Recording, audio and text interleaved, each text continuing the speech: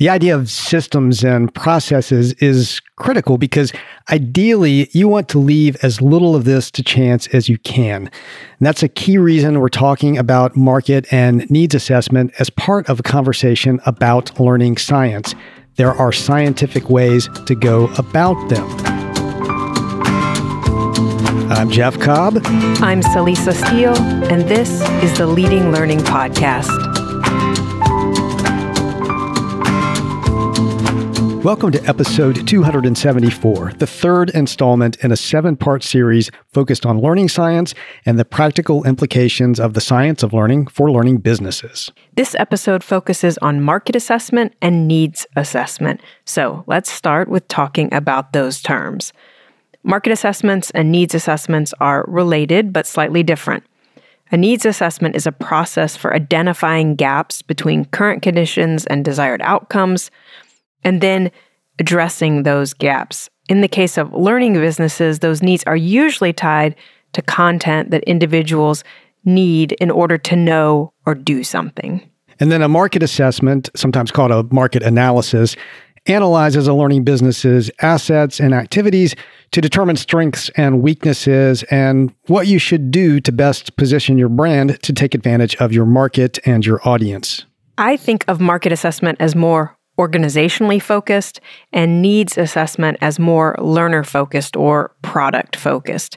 So market assessment is about understanding the profession, field, or industry your learning business serves, knowing the other options learners in that space have, and determining how you can best support excellence in that profession, field, or industry through the products and services that you offer. Needs assessment is about understanding learner needs and learning gaps so you can design and offer specific learning opportunities that will help close those gaps. Needs assessment and market assessment overlap. You need to understand how your learners perceive their needs and therefore how they're going to perceive your products, and make sure that you're developing the right products and positioning them in the right way in the market. And I think of market assessment as addressing the question of what will people buy? And then needs assessment as addressing the question, what positive impact will we create for the learner? And as you note, Celisa, the two questions are, or at least should be, completely related. But learning businesses will often emphasize one over the other, focusing, for example, on what they think learners need versus what will actually sell, or vice versa.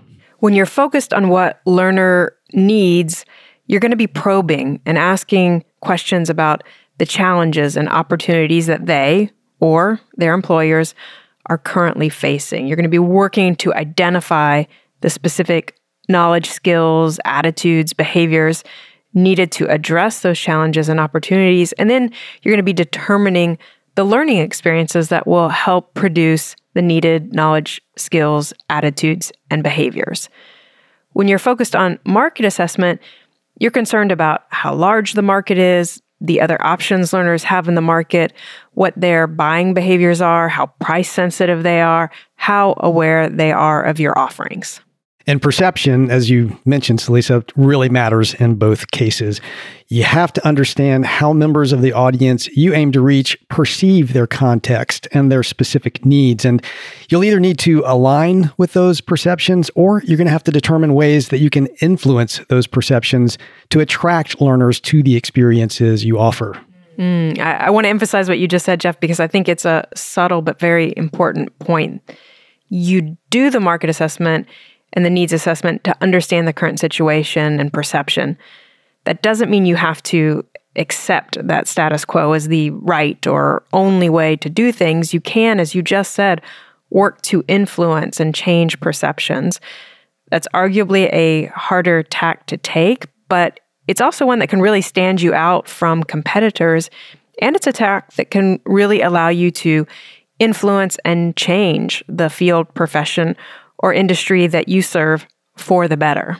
So with those descriptions in mind, let's turn to the relationship between these kinds of assessment and learning science. Why do we include market and needs assessments in a discussion of learning science? To answer that question, I think it could be good to remind ourselves of how we defined learning science. Learning science is an interdisciplinary field, and it's devoted to better understanding how learning happens and then applying that understanding to creating and improving instructional methods, curricula, learning environments, and more. The curricula and learning environments and materials that get developed involve specific content. In order to be able to apply learning science in context, that is, in order to be able to apply learning science to specific content, we have to know what that content is. Market assessment and needs assessment are how we determine what that content is. And just as learning science focuses on getting verifiable evidence of what learning approaches work best, these kinds of assessments allow us to determine the content, not by assuming or guessing what's needed in the market, but by following processes and systems that help us ensure the content is what learners need. The idea of systems and processes is critical because ideally you want to leave as little of this to chance as you can. And that's a key reason we're talking about market and needs assessment as part of a conversation about learning science. There are scientific ways to go about them. That may seem obvious to a certain extent, but we see all the time situations where learning businesses have not been scientific, where they have not really followed systems and processes to assess their market and learner needs. And, maybe we've been guilty of this too at times, I have to admit. But the lack of system or process is really at the root of the whole "we built it and they didn't come" problem that we hear about so often. And we keep using the word process because assessment really needs to be something that takes place over time. That doesn't mean there's not value in taking snapshots like you would with a typical needs assessment survey, for example. It just means you shouldn't rely solely on that. You need to have methods in place of observing and engaging with prospective learners over time to get a truer sense of their situation, of their challenges, of their problems, and how they behave. And in addition to treating assessment as a process rather than an event, rather than a snapshot in time, you also need to bring a scientific mindset to it, meaning that you treat your ideas about market and learner needs as theories, and you're always searching for evidence to disprove those theories. That's really the essence of the scientific method. And I'll note that we have a tool we've developed for supporting this approach, and that's the Market Insight Matrix. The matrix lays out market assessment according to 3 stages: idea generation, idea verification, and idea testing, and 3 types of activity: tracking, listening, and asking. So let's talk a bit about the stages. First is idea generation. The higher the quality of the ideas you can come up with initially, the easier and more effective the subsequent parts of the market assessment will be. So you're going to want diverse input at this stage. You don't want to rely only on the input of your education committee, if you have one, for example. You're going to also want input from staff and volunteers, from important customers and influencers in your market. Right. And then next is idea verification. In our experience, many organizations effectively stop at the idea generation stage. They come up with a few good ideas, prioritize 1 or 2 of them, often based on the thinking of a small number of people in the organization, and then begin building a product. A better approach is to take the ideas generated in that stage 1 and verify them by looking at what web searches, customers and prospects discussions in social media, and surveys and polls, among other approaches, can tell you. And then the third stage is idea testing. To test the idea, put the concept or a version of the product, maybe a minimum viable product, you want to put that out in the marketplace and see if you can get people to take action. Will they sign up for future notifications if you set up a landing page? Or can you even pre-sell the product and thereby help ensure that there are going to be some purchases for that offering from the get-go? And so those stages are one key part of the process. It's kind of covered by the matrix. The next part is the types of activities you should engage in across those stages. And these fall into 3 main categories: tracking, focuses primarily on historical, quantitative data. What can you tell based on a variety of tools like Google Analytics, Google Trends, and data from your e-commerce and learning management systems? What can you tell about the behavior of your members and customers in the recent past from those? What content has been of interest? Where have they found that content? Listening is the second of the three activities. Listening is where you really focus on observing what your customers and learners are saying and doing. What are they saying as they interact with each other, as they interact with your organization, as they interact with your offerings, even as they interact with the offerings that your competitors have out there. And you can do a lot of this by monitoring social media. You can conduct user testing, or you can mine evaluations, which you're probably, asking those questions after folks complete one of your offerings. So all of those are great ways to listen. Definitely. And then asking. Asking involves you engaging directly with stakeholders and requesting their input on specific questions.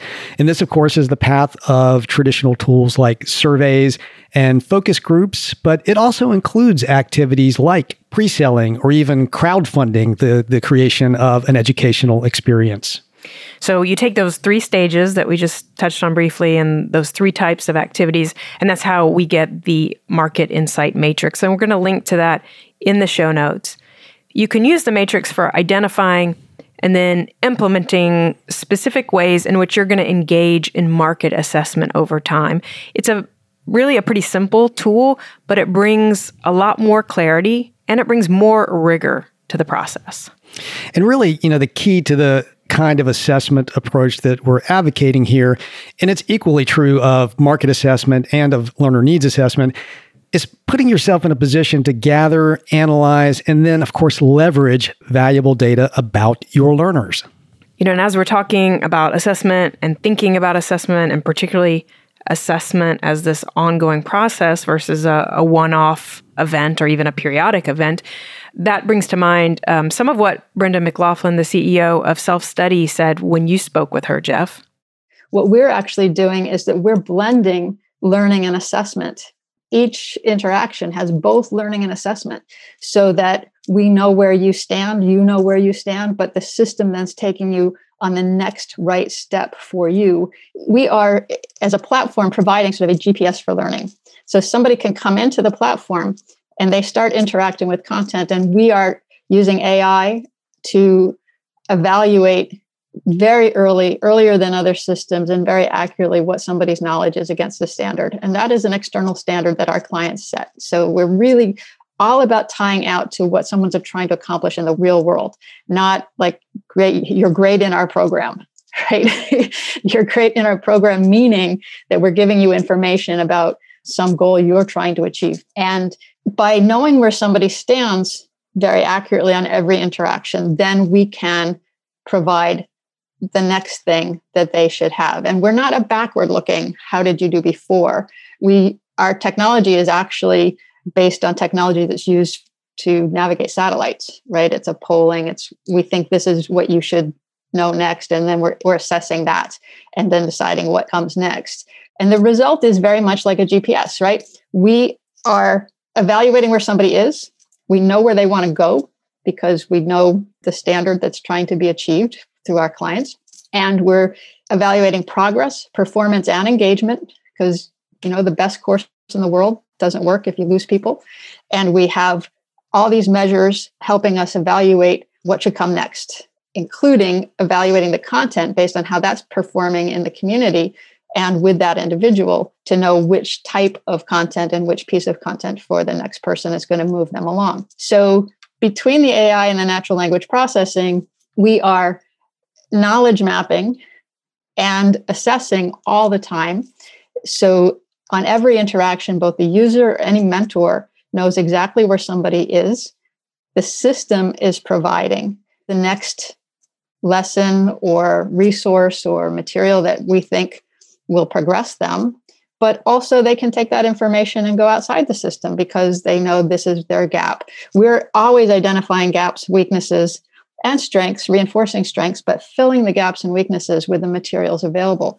Brenda's talking about a natural next step in assessment, moving from a more general needs assessment, which guides content design and development, and getting to the level of specific to the individual, specific to the content assessments that happen in the moment.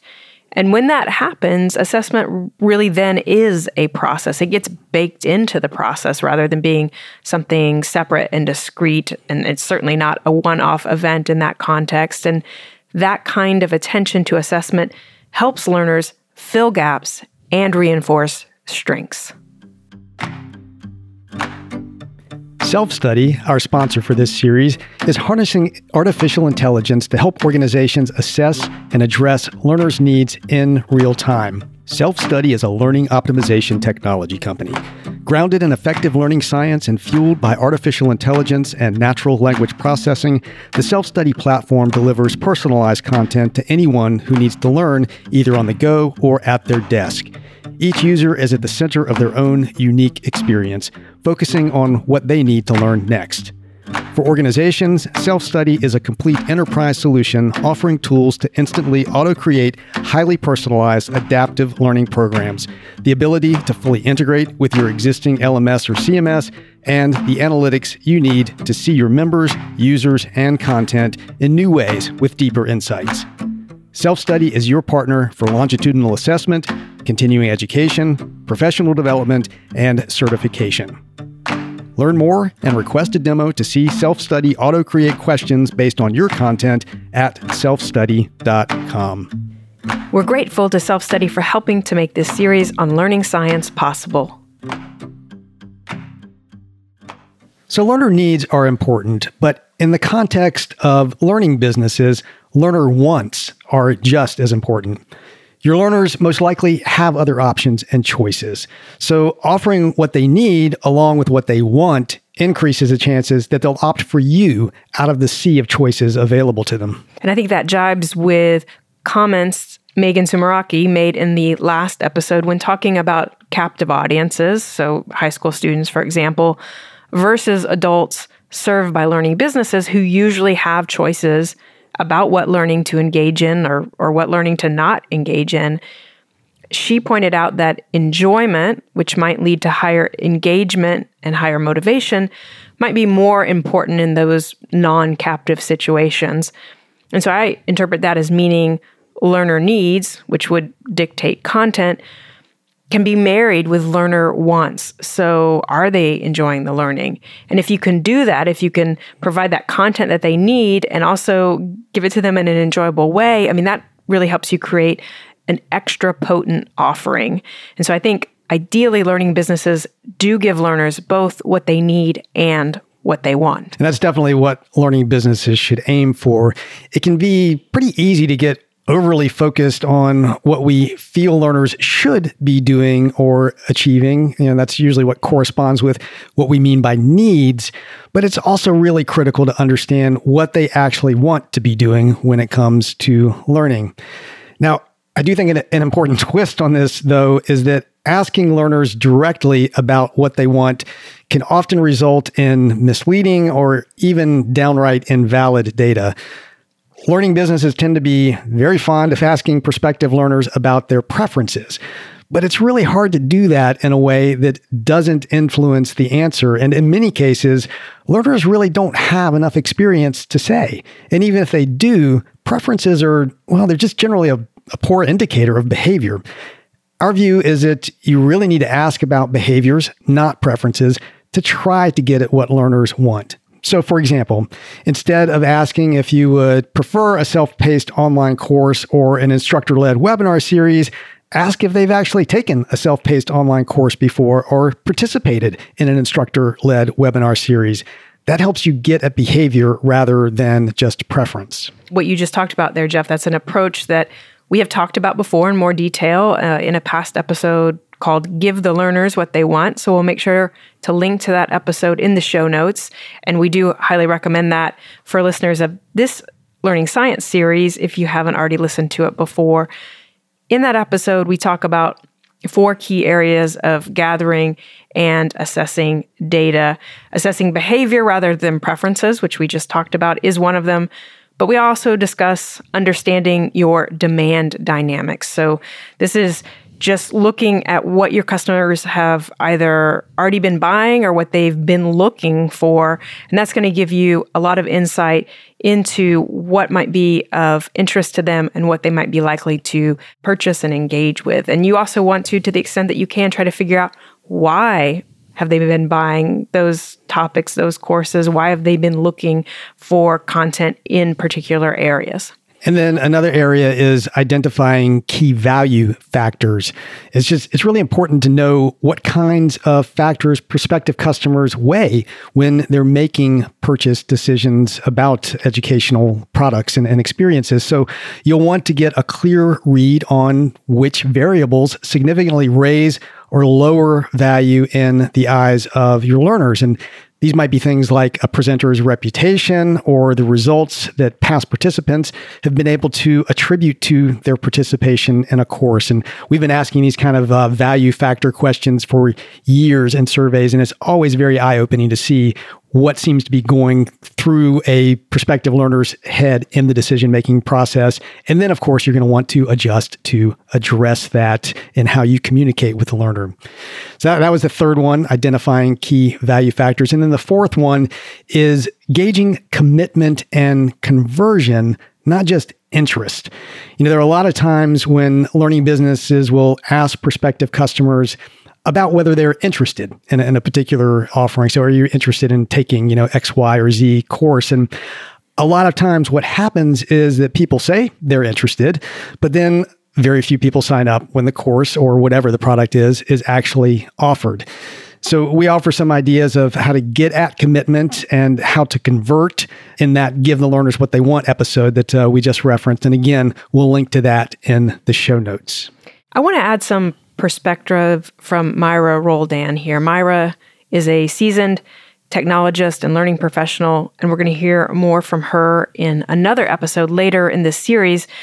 But what she has to say about the importance of understanding your audience, I think, is very much in keeping with this discussion of combining wants and needs. Like, I really recommend don't target the world with your learning, right? That's very easy to do. It's like everyone's going to learn from this, but really understand who your target audience is, because that will allow you to understand what modality will work best for them, right? So it's this whole concept of applying design thinking to a product, which is a learning product, right? So I speak a lot about design thinking, and I work with educators also to help them understand, like, what is the best modality. It's not like it's all e-learning, it's all like in person or synchronous, asynchronous. It could be a combination of all of them, right? I think that we get stuck in like, it all has to be e-learning, it all has to be like synchronous or asynchronous. It depends on your audience. It depends on the concept that you're trying to deliver knowledge on. And it also depends on like location. Like, do your learners have access to specific technologies to be able to complete the learning that you're trying to deliver? There's a lot of different examples around this. I can give you a great example. I just did a session with Latin America where we used WhatsApp, and we did a little Zoom, and we did WhatsApp videos, and we had educators engaging in WhatsApp. And the reason that was selected was because a lot of people that were attending the session lived in remote locations where they did not have access to internet or access to a computer. So you have to take into account your audience. Myra's comments provide some concrete examples of how knowing your specific audience can and should inform choices about the design and development and delivery of your offerings. And knowing your audience comes from the kinds of intelligence and insight you can get from market assessment and needs assessment. And I like too that her comments get at not just the pure content, but also things like the format, the media, and really understanding what's going to be appealing to your learners. I mean, it's of course true that you want to use the right methods to achieve what the learning objectives are, what the learning outcomes are for whatever learning experiencing you're offering. But that can come, through a variety of formats. It can come through a variety of media and still be able to use the right methods to achieve the objectives. And I think it's always important to have that in mind and make sure that you're producing the types of offerings, the formats of offerings, including the types of media that are going to be appealing to your learners.